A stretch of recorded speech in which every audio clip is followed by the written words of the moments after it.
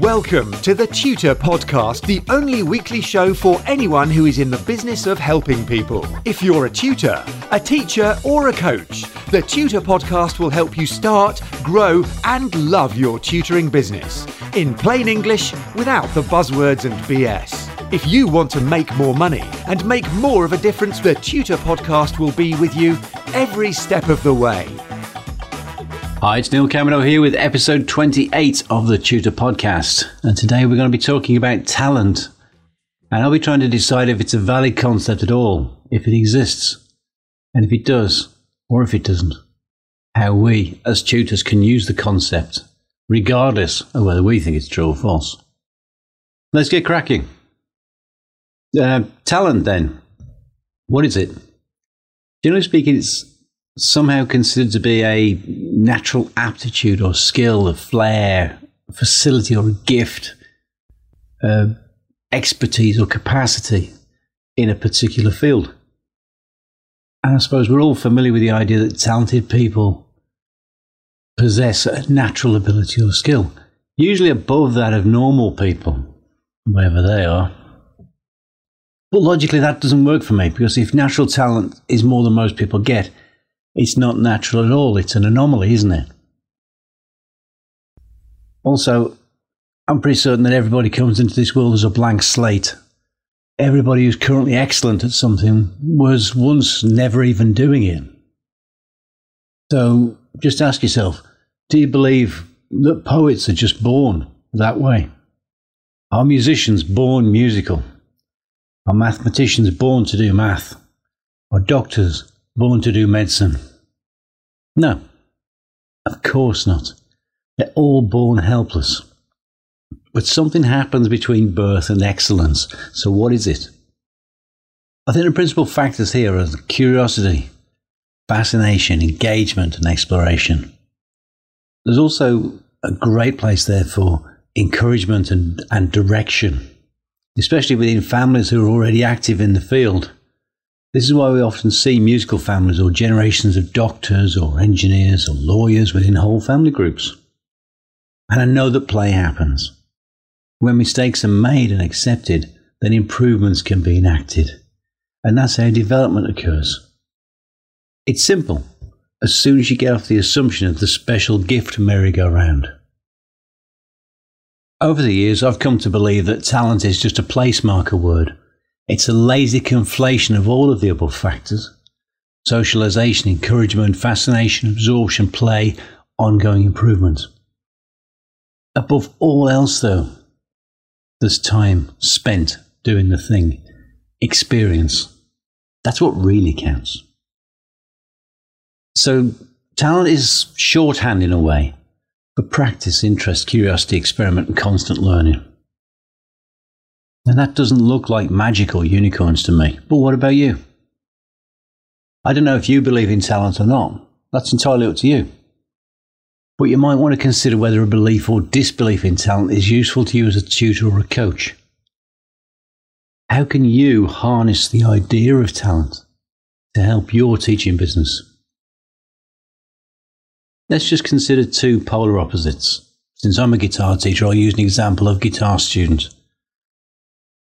One student has a belief in their own unique talent, and a second student who thinks that they have absolutely no talent at all. Now, the talented student comes from a family where music is made, and he loves to play. He makes lots of mistakes, and he makes good progress. Meanwhile, our untalented student is already half convinced they have no talent. So what's the point of trying for more than a few minutes at a time? Interestingly, they both share a belief in talent, but one has a positive belief about it, whilst the other has a negative belief. But whichever way you slice it up, they're both self-fulfilling prophecies, aren't they? So, how could we teach better in each case? Let's start with the first case, the student who has a belief in their own unique talent. Well, in this case, I would emphasize the talent myth. I would say that all the great musicians had talent. I'd remind them of the background factors, that music's in your family, music's in your blood. And then I would remind the student that talent alone is not enough. It needs care and nurturing. It needs focus. And I'd back that up with stories of wasted talent. The guitar heroes who died young. We all know names.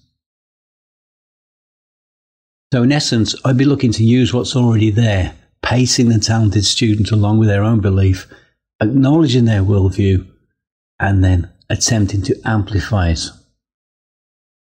Now, the second case is a bit more interesting and probably more challenging. And this is by far the most common in my experience. First, acknowledge that they have no natural talent. And remind them that in the absence of talent, they can go a very long way with the right method and a great teacher. And obviously you are that great teacher. You can remind them that a normal person with a solid understanding will be able to do wonderful things. They just need a system. You can then go on to remind them that music is in their blood. It's in everyone's blood. I mean, ask them if they could imagine a world without music. You're beginning to minimize the talent myth along the way. You can then apply the blank slate theory.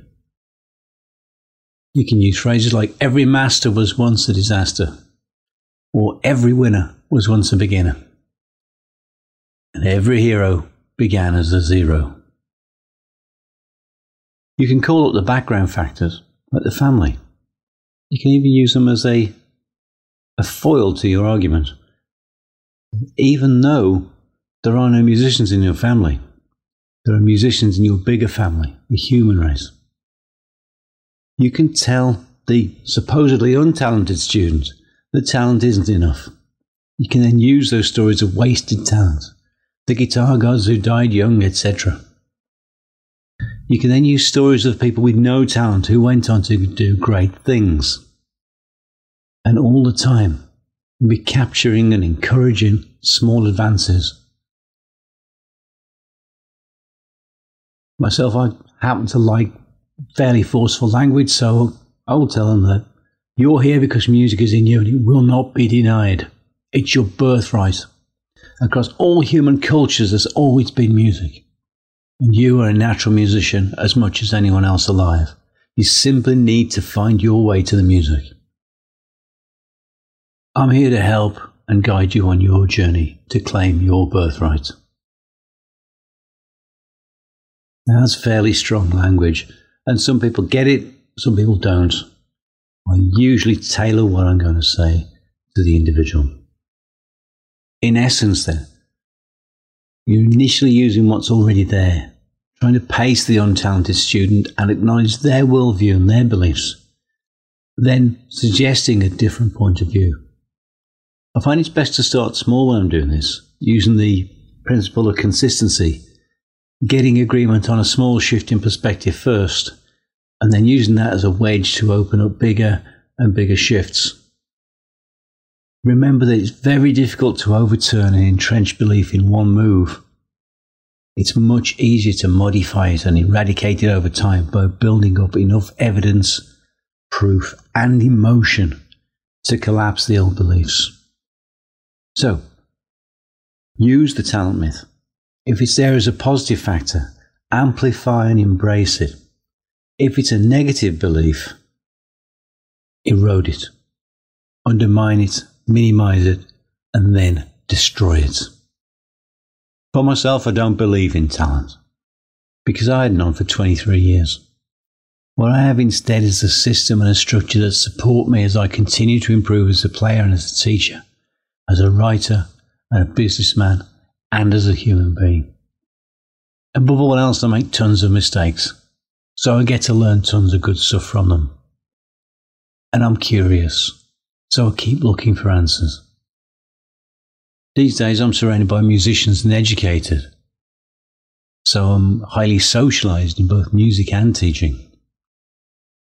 Now, you now have the backstory, but to an outsider who doesn't have that backstory, they only see the outcome, not the process that produces the outcome. That's why it looks like talent. When you stop and think about it, it's that missing the process that makes it look like magic, isn't it? So what do you think of the talent myth? Is it a myth or is it a proven fact in your own experience? Get in touch on the Tutor Podcast website or info@neilcamerdo.com and I'd love to hear from you. That's my 10 cents worth for today, guys.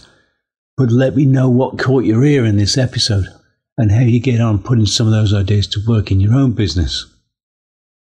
Now, in the next episode, we'll be talking about time management, getting more out of your day, getting the right stuff done, and letting go of what doesn't help you. So, please remember to subscribe to the Tutor Podcast and get all the updates and more tips to help you to start, grow, and love your tutoring business. I'll see you next time when you join me, Neil Camerdo, for episode 29 of the Tutor Podcast. Have a fabulous day. Get in touch with the Tutor Podcast via email or social media, and the Tutor Podcast team will be listening. Subscribe on iTunes and you'll automatically get the latest episode directly sent to your device. And remember to share, rate and review TTP so that we can help other people to start, grow and love their tutoring businesses.